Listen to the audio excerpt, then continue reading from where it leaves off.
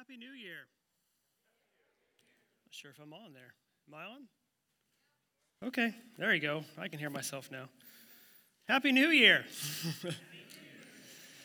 We have made it through the holidays. We've made it through another ball dropping. We have got all the way now to 2022, which I don't know how you feel about this. To me, it's not 2022, it's 2022. I don't know. That just sounds better to me, but I'm not sure how you say it, but I hope you had a good New Year.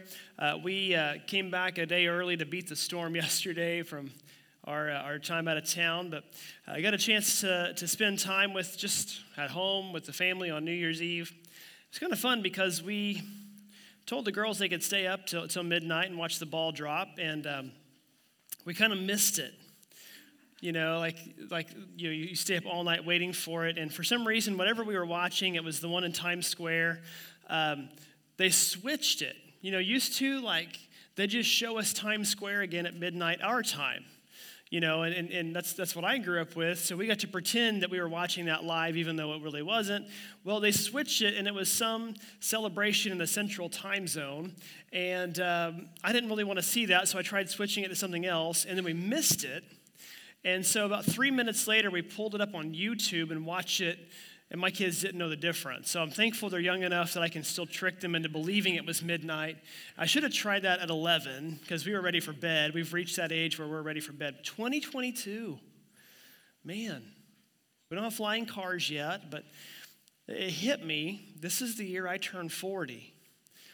And I said that in the upstairs, and they're like, oh, bless your heart, because they're like way older than me. But, you know, it's like, man, it's the year I turned 40, and I'm just like, I'm not sure I'm emotionally prepared for this yet, but I guess we're going to find out here in a few months about that. But 2022, a new year is upon us. A new year typically means new promise.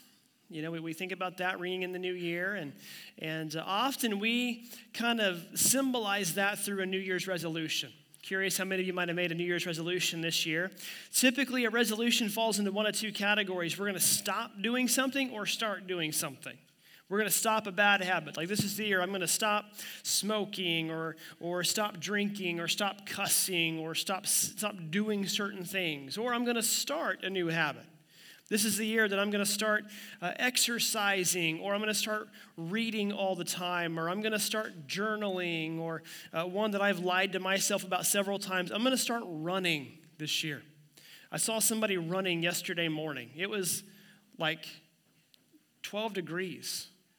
So I'm like, okay, there's probably a bear loose in my neighborhood because some dude's running. There's no way a sane person is out running at this time of day with this temperature, but I didn't see a bear, so I think he was actually doing that on purpose. But we think about this. So one of the most widely used resolutions every year is I'm going to start eating better. That's something that I'd actually like to do a little bit more so is just eating a little cleaner maybe some years. Part of it is I just feel better.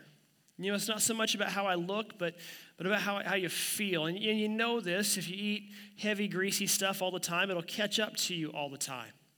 Or on the flip side, you could eat nothing but salads and just be miserable in life. Like, you need that balance, right?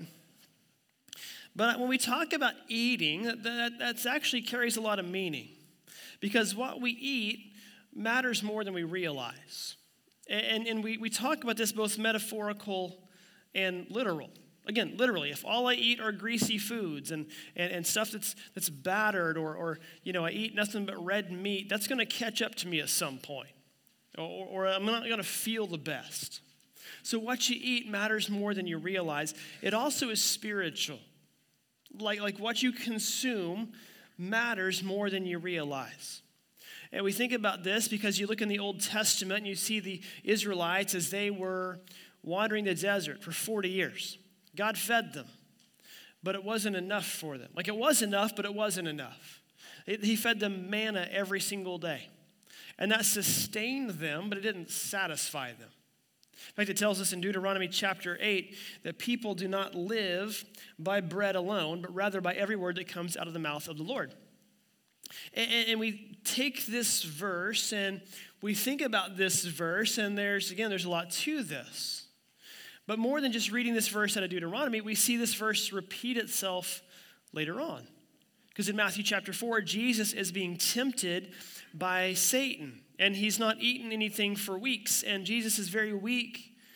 And he's hungry. And the devil tells him, well, if you're that hungry, you're God. Just turn these stones into bread. And Jesus quotes this verse to him.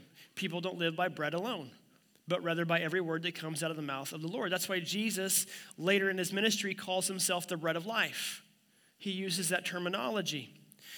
But when it comes to us, bread, like it'll sustain you, but bread is not what you need to have a good, solid, healthy life. Like how many of you, when you go to a restaurant and you sit down, they'll bring bread out, you just go nuts on the bread. You don't have to, like if you're embarrassed, you don't have to raise your hand. If you're, you can be loud and proud and I don't care. I'm not one of those. I don't need the bread. I'm not a bread person. Okay, it just gets in the way. Like I like sandwiches, but it's not that I'm a no carbs kind of person. It gets in the way. I don't really need bread. I don't need dessert at the end of my meal. I want the main course. And I want the main course until I'm miserable and questioning my life's decisions. Like I'll eat as much of that as I can. The one exception is a Mexican restaurant. Chips and salsa don't count. Okay, man can live by chips and salsa alone. That's a textual variant in here that I need you to understand. I'll eat those until I'm no longer hungry and take my food home with me. But like they plot bread down in front of us. I'm like, yeah, go ahead. I got to be really hungry before I'll eat that. Otherwise, I'm going to wait on my main course. We don't just fill up on bread. We need more. We need that main course. We need that protein in our diets. What we eat matters more than what we know. And again, that's not just literal, that's also symbolic. It's spiritual. Because we need the Word of God. We need every word that comes out of his mouth. Simply put, we need the Bible because the Bible makes your life better. Plain and simple. Of all the books that have ever been written, have ever been produced, you could ever read, the Bible stands alone as by far the best-selling and by far the most impactful and influential in all of human history. We're starting a new series today called Check It Out. And the idea of this series is we're going to work through the Bible. Now, we're not going to go verse by verse. We're not going to go page by page or chapter by chapter. Those types of series would take us probably at least a decade to go through. And we're not even going to go book by book because that would take 5 years at minimum, 5.5 years to go through book by book. But what we're going to do instead is we're going to go theme by theme. We're going to go through between now and Easter Sunday and pick out the main themes, the main movements of the Bible, and we're going to focus on those so that as we go through those, we get a solid grasp on the Word of God. And before we jump into this, before we jump into Genesis 1 here in a couple weeks, we're actually going to take a couple of weeks and take a big step back to get a big picture view of what the Bible's all about and why we're going to spend a third of 2022 on this particular series. Because when we look at this is the book that I stake my entire life on. Like everything about me is because of this book. Like it's one of the few elements in all of life that again, I would be willing to stake everything on. But I want to kind of explain why. That's what I'm going to do today is kind of explain the why. And next week, kind of get into the how. And then we're going to jump into all the themes. So bear with us just a little bit. But as we jump into this, I just want to start at the very, very basics because some of you may be visiting with us today or maybe online with us today, and you're not that engrossed in the Bible. Maybe you're visiting today. Maybe your resolution was, I'm going to start coming to church. And so you're here, and if that's you, we're so grateful that you're here with us today. So I want to start with the very, very basics of this. So bear with me if you're a scholar here.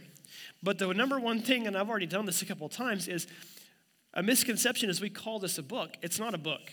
It's an anthology. It's a collection of 66 books written over 1,500 years in 3 different languages by at least 40 different authors. Now, for some comparison's sake here, other religious texts, such as the Book of Mormon or the Quran, those have one author. They are written in a much shorter time frame. This one spans continents. And we know of at least 40 authors. We know of at least 30 in the Old Testament and at least 9 or 10 in the New Testament. It's written, again, comprised of 66 books broken into 39 Old Testament, 27 in the New Testament. And again, it covers the span of history, written in a 1,500-year window. But that's just some basic facts. There's some truths about this, too, that we as a church stand firmly on. From day one, Brad has believed these, and I believe these, and these are going to continue to be foundational as we move into the future. But three absolute truths that we believe and will not waver on about the Bible are this. First, we believe the Bible is inspired, meaning we believe that God controlled the process by which this was written. Now, there's some debate on how that took place. Did God say something and the human writers just dictated it? Or did God give them an idea and tell them to run with it? I don't know how it falls exactly, but I know God inspired it and they wrote it. They wrote it in their own personalities and their own voices. You could hear Brad and I preach the exact same sermon God's laid on our heart, and we're going to preach it differently. And that's something I pray every week before I take the stage is, God, let me just be a mouthpiece for you today. Use my personality, my words, but let it be your word. Let my words come, or let your words come through me and be out there. God inspired the words of the Bible. The second word we believe in truth is that we believe the Bible is inerrant, meaning that it is absolutely free from all falsehood and mistakes. One of the biggest criticisms of the Bible by skeptics is that it contradicts itself. It does not. There might be two verses, if you pull them completely out of context, that will disagree with one another, but you can't pull them out of context. You have to read them to who they were written and how they were written. And so when you do that, the Bible doesn't contradict itself. It's free from falsehood. It's free from mistakes. We believe the Bible is perfect. Also, we believe this, the Bible is infallible. In other words, it's always reliable. If you go to the Bible looking for answers, it will not let you down, with one exception. If you go to the Bible just looking to back up what you already think you want to know, then it might let you down. But if you come to the Bible honestly, open hands, open heart, open mind, the Bible will not let you down. It is inspired, inerrant, it is infallible. And often we think about this because maybe you've heard somebody ask the question, well, if you were on death row and you only had one meal left, what would your last meal be? Or if you were going to go on one vacation to anywhere in the world, all expenses paid, what would your one vacation be? Or maybe you'll hear somebody say, if you were stranded on a desert island, what's the one thing you could have with you? And the question you're always asked after that is, well, why would you pick that? Because it matters. It's personal. It means something to you. That meal that you would pick means something to you. That destination means something to you. That thing you take or that book you would read means something to you. So why does the Bible mean so much to me, you might ask? Why is the Bible so important? It's plain and simple. The Bible is all about Jesus. And that's what we're here to do, is to learn more about Jesus, to worship Jesus, to try and become more like him. That's why our church bears the name Christian, to be like Christ, to grow to become more like him. And the Bible is all about him. Yes, we read specifically about him in the New Testament, but the entire Bible is about Jesus. The Old Testament starts pointing people toward Jesus and starts setting people up for his coming. And then in the New Testament, it's his biography and his story. And then the last half of the New Testament builds off of his story with his church beginning and starting the legacy that we follow with here today. The Bible is what we call a meta-narrative. It's one continuous story from Genesis to Revelation. Beginning to end, it's one continuous story. And yes, every book is a little different. Every chapter is a little different. We'll read about different people and different stories, but they plug back into the greater overall story. Maybe you're like my family, myself, my daughter, we're fans of the Marvel movies, the Marvel Cinematic Universe. Each movie tells its own story, but ultimately it's one overarching story all the way through. They all connect back to it. That's how the Bible is as well, too. We see, as we read through this, the big picture of Jesus and the role he plays in God's plan for humanity. And we need to remember that, because all too often, we're very good, whether you are a longtime Christian or whether you're here and checking out the Bible for the first time, we're good at dive-bombing individual passages and using them for various reasons. And I want you to hear me out on this, because that doesn't make these any less true. It just doesn't give us the big picture. Maybe you follow me on social media. Maybe you're a friend with me on Facebook or follow me on Twitter. You can get a glimpse of who I am, but seeing pictures from a vacation or seeing a post about something that's happened or something along those lines, that doesn't give you the full picture of who I am. Or following me on Twitter. If that's all you know me from is Twitter, you think, man, this guy is crazy.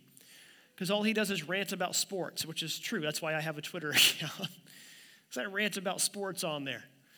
Or on Facebook, I post funny pictures or quotes from my kids or things from Christmas or different things of that nature. You don't get a full picture of who I really am. Like if you followed me on Facebook yesterday, you probably think this is just some guy whose kid got their tongue stuck to a telephone pole, which is true. That happened yesterday. My oldest got her tongue stuck to a light pole yesterday. It really happened. And no, contrary to what some people thought, I did not leave her out there for that long. I went to her, she was about halfway down the block, and I got to her and realized that my youngest, Titus, had followed me, no shoes on, no jacket on, trying to catch snowflakes on his tongue. And so I grabbed him, and for some reason I tell Elsie, don't go anywhere. She couldn't get her face off the pole, but I told her not to go anywhere. She's fine. Her tongue will grow back. It's fine. But you don't get a full picture of who I am from social media. You need to be with me and spend time with me to really get to know me. That's why we date people and not just go on 1 or 2 dates. We spend time with them before we decide we want to marry them. You need to spend time with the Bible, the whole Bible, to get to know Jesus. And in fact, I'll say it like this: how well you know Jesus is determined by how well you know the Bible. The reason is because the Bible shows the real Jesus. The real Jesus who had emotions and feelings. The real Jesus who came to earth and knew no sin but became sin on my behalf and on your behalf so that we could become the righteousness of God. That's what the Bible shows. And we need to understand that because it's far too easy for us to personalize Jesus. It's far too easy for us to make him who we want him to be. Because that's a very easy Jesus to follow. I could very easily make Jesus just like me. A Jesus who loves the same things as me and doesn't like the same things as me and who thinks like me and talks like me because, man, I'm a great Christian if that's the Jesus I'm following. Here's the problem.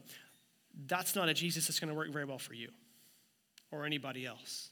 Now, yes, it's true. I said this earlier, and I said this at Christmas. Jesus came into our humanity and embraced our humanity. And there's a personal aspect of that separates Christianity from all the other religions. But don't personalize him to the point where he's no longer the holy, true God of all creation. Because that's who he really is. The God who spoke and the world came into existence. That's the Jesus we read about in Scripture. That's the Jesus that we find, that we uncover through the pages of the Bible. But something else about the Bible too, and we talk about the Bible being something that we can turn to in difficult times. We've got to be careful that the Bible is not just a handbook that we pull out when things go wrong. Yes, it's valuable for that, but that can't be the only time that we use it. We need to use it in the good times as well. We need to use it when things are going well, to build those foundations so that through it, through the lens of the Bible, we can get a better glimpse of the world and see how God works through the world and how God works through us as we follow him. N.T. Wright is a scholar, a New Testament scholar. He had this quote. He said that the Bible is the book of my life. He said it's the book I live with, the book I live by, the book I want to die by. A man who's dedicated his entire life to it. So you ask, okay, Kurt, that's great. So why? Why are we diving into this like this? Why are we taking a third of this year to talk about just the Bible overall? Rather than talking about a topic from the Bible or a theme from the Bible, we're just going to do the whole thing. Simply put, because we need it. We need it in every aspect of our lives. Hebrews chapter 4, one of the few books that we don't know who wrote it, but the author says this: for the word of God is alive and active. It's sharper than any double-edged sword. It penetrates even to dividing soul and spirit, joints and marrow. It judges the thoughts and the attitudes of the heart.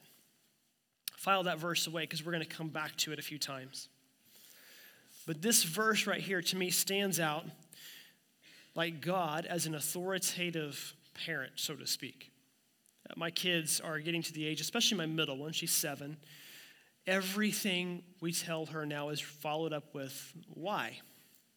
And I don't know if it's her pushing or her just being curious. It could be either one. But there are times that I really try to be compassionate and tell her why. But there are many times, parents, you get this, that I just can't handle the why questions. So what do I reply with? That dad response that I hated hearing, because I said so. Why? Because I said so. Stop asking.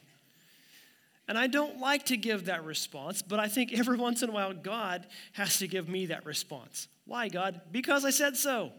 Sit down and be quiet. That's what this verse tells me. Hebrews chapter 4, verse 12, because I said so. He separates us, it says.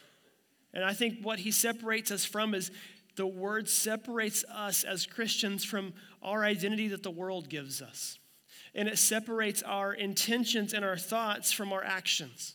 Because sometimes we know those can be two things that are very opposite. My thoughts and intentions can be good.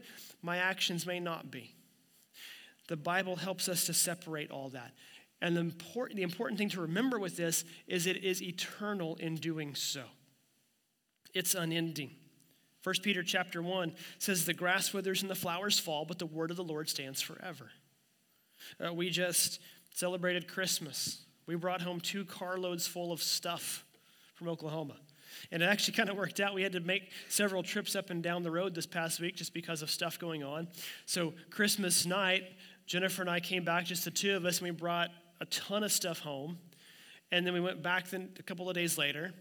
And it was a good thing we made that trip because our car was packed full. We had the 3 kids. We had our dog at that point too, but it was just packed with a cargo box on the top that was packed. Our car was packed for stuff. And we're grateful for that stuff. It's fun stuff. It was our Christmas presents that my kids got or that we got and things like that.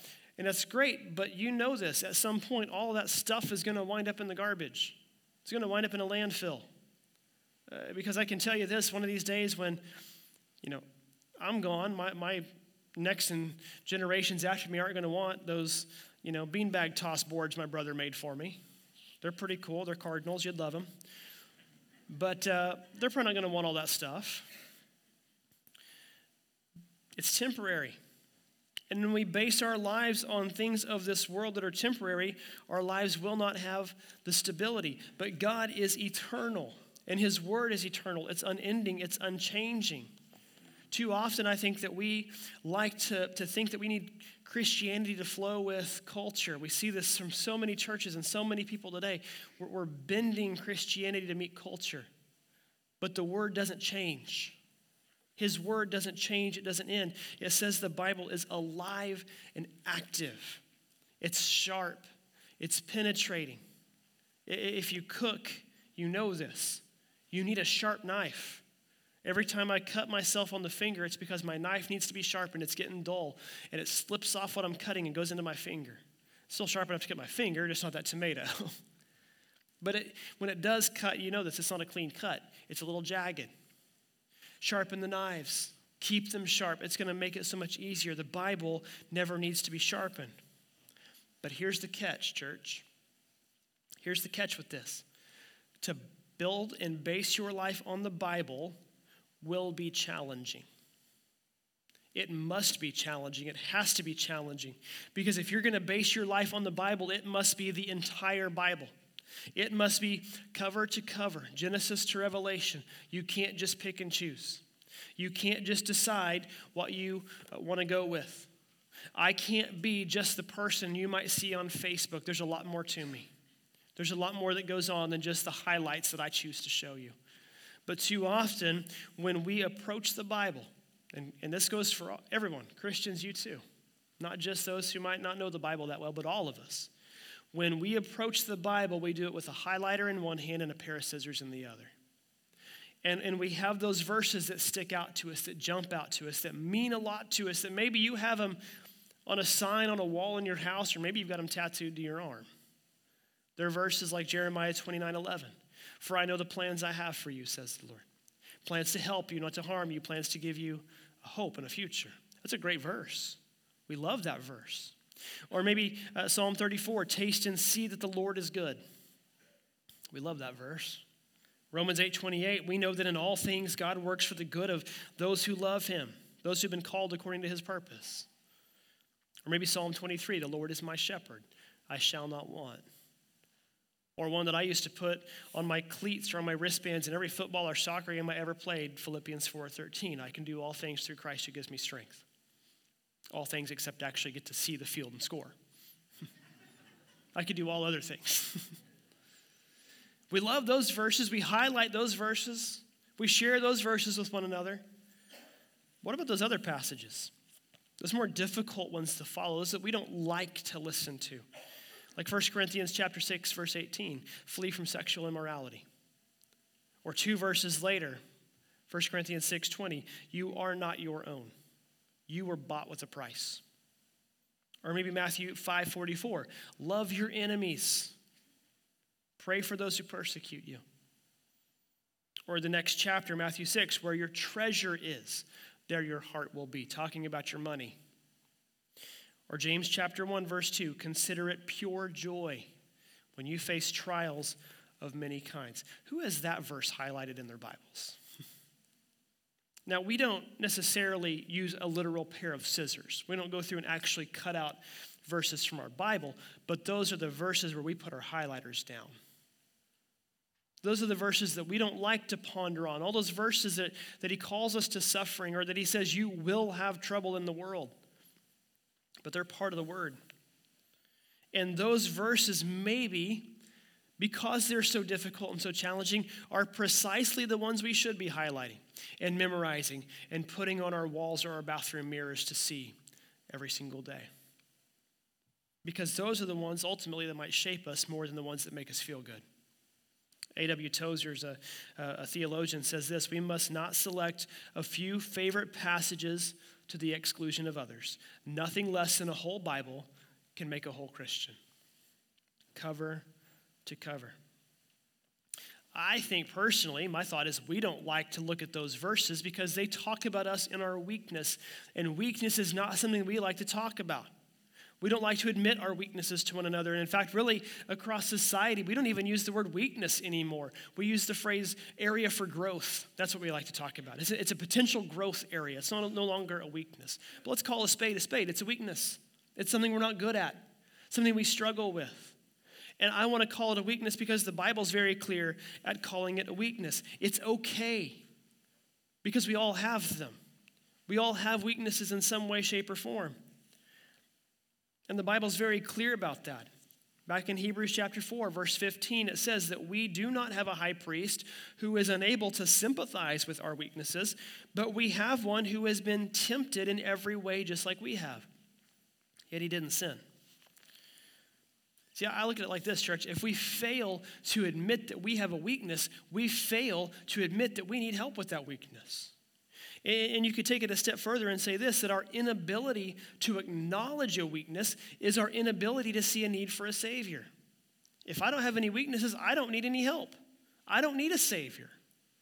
How many people have said that before? I got this. I don't need any help. And maybe sometimes you don't. Maybe you're doing something that you're fully capable of doing, but you can't say that about every aspect of life. We just can't. We're not perfect. We're flawed. And that's okay. Because in our weakness, Christ came for us. Paul says in Romans 5 that while we were still weak, Christ died for the ungodly. I love the New Living Translation version of this because it says, while we were utterly helpless, Jesus came. That to me just sticks out. It's one thing to say I'm weak. It's another to say that I'm utterly and totally helpless. Luke chapter 5, Jesus said he didn't come for the healthy, he came for the sick. How many of you, when you're feeling really good, go check yourself into the hospital? Just for kicks. Just in case. No, I don't even like going for a scheduled checkup when everything is good. Like, I need a reason to go to the doctor, and even then I don't like to go. Okay, but that's just how we are, right? Like, how many of you just go to the ER this afternoon, like, I'm okay, I just want to make sure. You don't do that. That's what Jesus said. He didn't come for the healthy, he came for the sick. And church, that's our goal too, is to be a clinic for the great physician to work. That's the verse where we call him the great physician. And if he is our great physician, folks, in this Bible, as Hebrews 4:12 said, is his scalpel to cut right through us all the way down to our joints, to our marrow. It's his x-ray machine that we can hold up so that we can see what we need to see, because God already can see it. God knows the weaknesses inside of us. But sometimes we don't. And this lets us see those a little bit better. Again, Hebrews chapter 4, verse 13. It tells us that nothing in all creation is hidden from his sight. It says that everything is uncovered and laid bare before the eyes of him to whom we must give account. Or Psalm 139, when the psalmist says to search me, O God, and know my heart. Test me and know my anxious thoughts. Point out anything in me that offends you and lead me along the path of everlasting life. Search me, reveal in me, test me, show me, know me, lead me. How many of you are willing to make that your prayer this year? Because I can tell you, if you pray that sincerely and honestly, God will show you the weaknesses. But he'll also show you what to do about those weaknesses. He'll show you where to go in his word to make your life better. Because the Bible makes your life better. If you don't believe me, just let me give you some statistics. These were comprised and compiled by groups like Barna that do research with churches, with Christians. Here's what they found. People who engage with the Bible at least 4 times a week. They read and study their Bible at least 4 times a week. They saw a significant drop in certain behaviors. A 57% drop in alcoholism and drunkenness. A 61% drop in use of pornography. A 68% drop in sexual sin. A 74% drop in gambling. A 31% drop in depression. 32% drop in loneliness, a 40% drop in excessive bitterness, 32% drop in self-destructive thoughts, and a 31% increase in the ability to forgive. The Bible makes your life better, but the Bible doesn't just change your behaviors, it changes the foundation of your character. It doesn't just change what I do, it changes who I am. And it goes beyond just you. It's going to have a generational impact and change the foundations of your family. This is a picture of my grandma. She just turned 92 about a month ago. And here she is doing what she does for a good chunk of her day, every single day that she's done. I won't say for 92 years, but for a good percentage of those. She's gone for most of my 40 years doing this. My grandpa's been gone about 15 years, but he did the same thing right beside her every single day. And there on the left, you see her in her chair at home, just reading through her Bible every morning, sometimes every evening. On the right, it's her at church with her notepad, taking notes. Someone who's read the Bible cover to cover, I don't know how many times, and she's still taking notes. When I look at this picture, and when I look at this next one, that just shows the pages of her Bible. And when I pause, and when I think about everything in my life, and my mom's life, and my aunt's lives, and my cousins' lives, and how many times those things have popped up, and my grandma's first response is to sit down over those pages.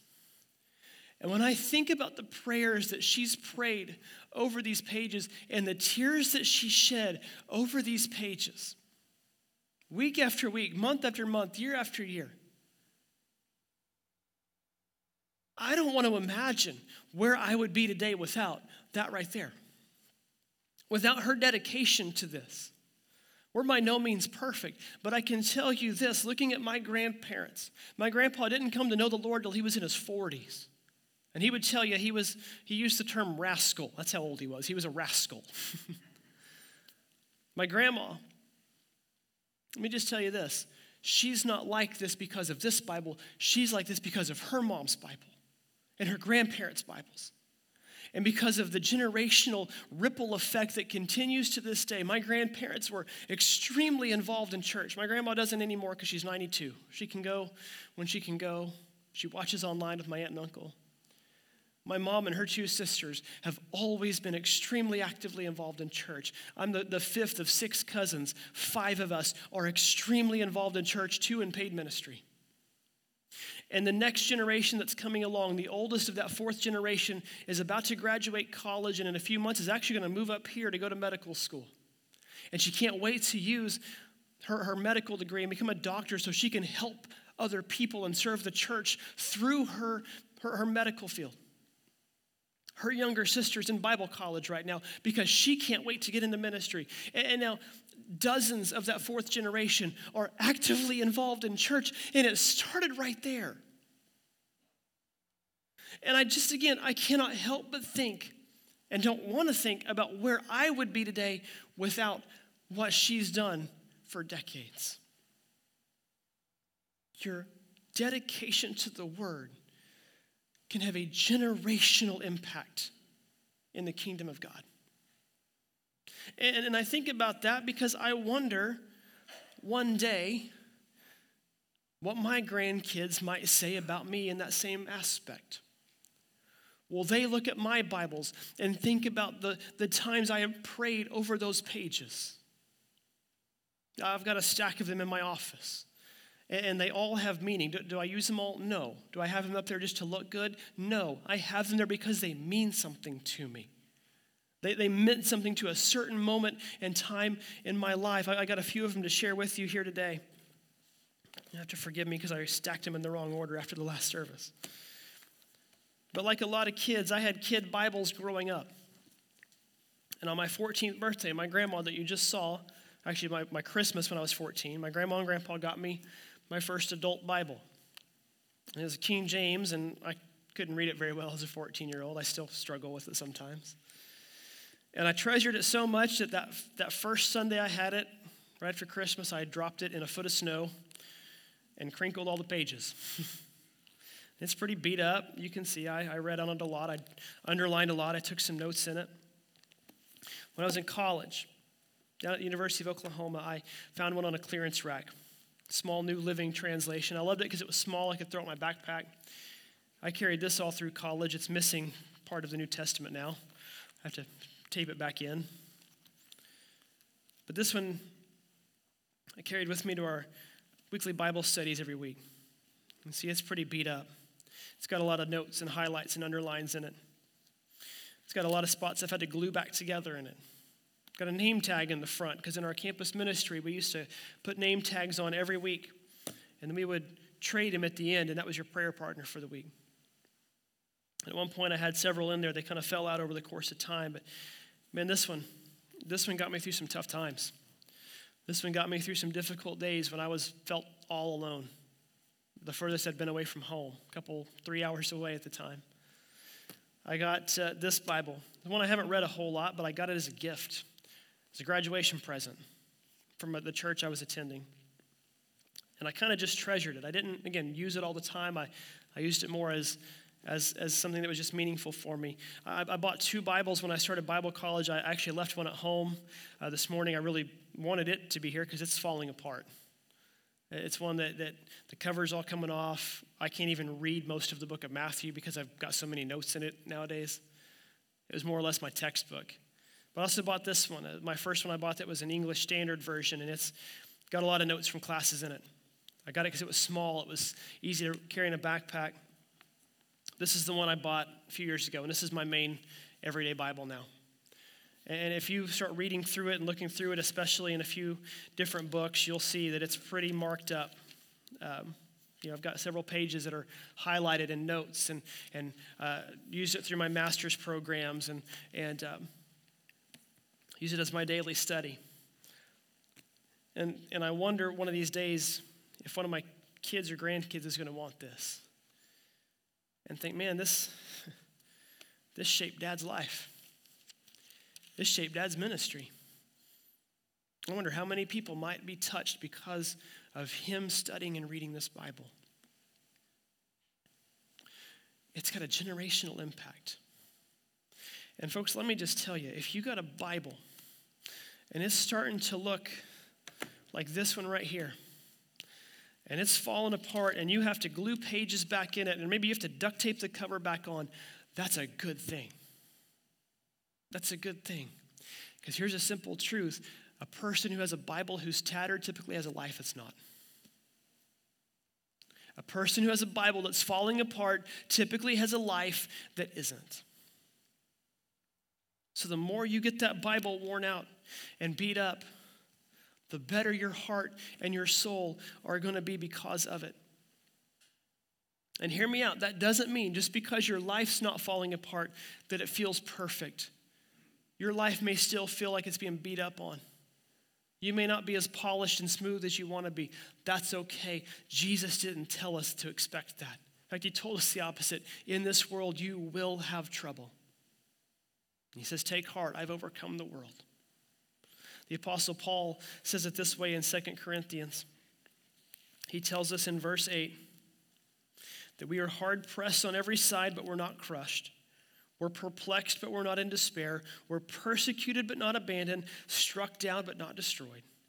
We always carry around in our body the death of Jesus so that the life of Jesus may also be revealed in our body. And you jump down to verse 16. He says, therefore, do not lose heart. Though outwardly we are wasting away, yet inwardly we're being renewed day by day. The Bible makes your life better. Plain and simple. And so as we started this sermon off, I asked you the question, have you made any kind of a resolution? That's a question we ask sometimes, and some people roll their eyes, and often we make a resolution that lasts until about Valentine's Day. But I want to give you a challenge today. That's my job. My job is to give you challenges. My challenge is simply this. Commit to reading your Bible at least 4 times a week. And I'm going to put an asterisk on this because some of you already do that. Well, if you read it 4 times, read it 5. If you read it 5, read it 6. If you read it 6, read it every day. If you read it every day for 30 minutes, go for 45 minutes. Whatever you do, take it one step further this year. We've got some amazing resources to help you out with. We have a thing called Right Now Media that's full of Bible studies that you can follow. About 10 to 15-minute videos from pastors all over the country and teachers all over the country that you can follow along with. If you want a Bible reading plan, we can help you out with some of those. In fact, Brad is starting back up his Read Through the Bible small group. If you'd like to join that, fill out your connection card that you would like to join that, drop it in one of these boxes here in just a few minutes as you head out. And he'll get in touch with you and we'll get started. But pick a plan and do it. Whether you're going to read through the Bible this year or you just want to become dedicated in your reading. And people will ask me, what's the best translation for me to read? And my response is, the one you're going to read.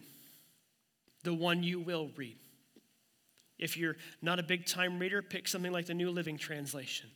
If you love to study and love the in-depth, get the English Standard Version. If you want somewhere in between, get an NIV or a CSB or one of those. There's plenty of options. They're all pretty solid. So pick one. Go with it.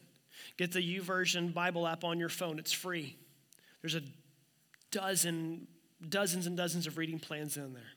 Pick one and go with it. I've got one resource I'll just recommend to you. It's one that means something to me. I gave you a quote from this guy earlier, but there's a book called Core 52 by Dr. Mark Moore. And this started off, Mark was one of my professors in Bible college. He's one of my mentors. He was my mentor when I was in my residency several years ago in Phoenix. And actually, while I was with him on my residency, he said, I got a project idea for you. Well, I didn't know at the time that eventually was going to become this book that he didn't give me any credit for. That's fine. I'm not bitter. But he didn't need my help, trust me. But he was wanting me to start thinking about this and thinking through this and get the wheels spinning. So what he does is 15 minutes a day, 5 days a week. In 1 year, you can get a solid grasp on what the Bible's all about. And there's a teen version for it too, for students. A little simpler to understand for students. This is something that I feel very passionate about. But whatever you choose to do, choose something and run with it. Because here's my thought, church. Here's my thought. As we start 2022, I don't know what your goal is for this year, but for me, I want everything I do, I just want to give it to God. The church, my own life, my own walk, my marriage, my kids, I want to just give it to God. Because I don't know how you feel. The last few years, I feel like we just can't wait for New Year's Day to get here because the year's been so terrible. Man, 2020 was so bad, or 2019. I'm ready for us to not say that at the end of 2022. For us to stare backwards a year from now and go, man, what a year. Did you see what God did? Did you see what God did to the church through me? How the church has grown, how his kingdom's grown, how this city is just being won over for God. That's what I want to say a year from now. And that'll start when we start diving into our word and giving it all to him. I'm going to pray for us. And after I do, you can step into your time of communion and spend a few moments with God. But man, I just can't wait to see what this church does and becomes if we just base everything on the foundation of his word. Let's pray. God, we are so grateful for you. We're so thankful for your son, but God, we're thankful for your word that we can read and study so that we can know you, so that we can become more like you. And God, I just pray for this church, for those online today, God, that you would just clear our minds of all the junk in the world so that we would be focused on you. And God, that we would base our lives around you, knowing it's going to be a challenge, knowing there's going to be some uncomfortable moments in becoming more like you. God, as we prepare to step into our time of communion today, I just pray that you would rest our hearts and rest our souls. God, as we take this moment to be with you, we pray this today in Jesus' name. Amen.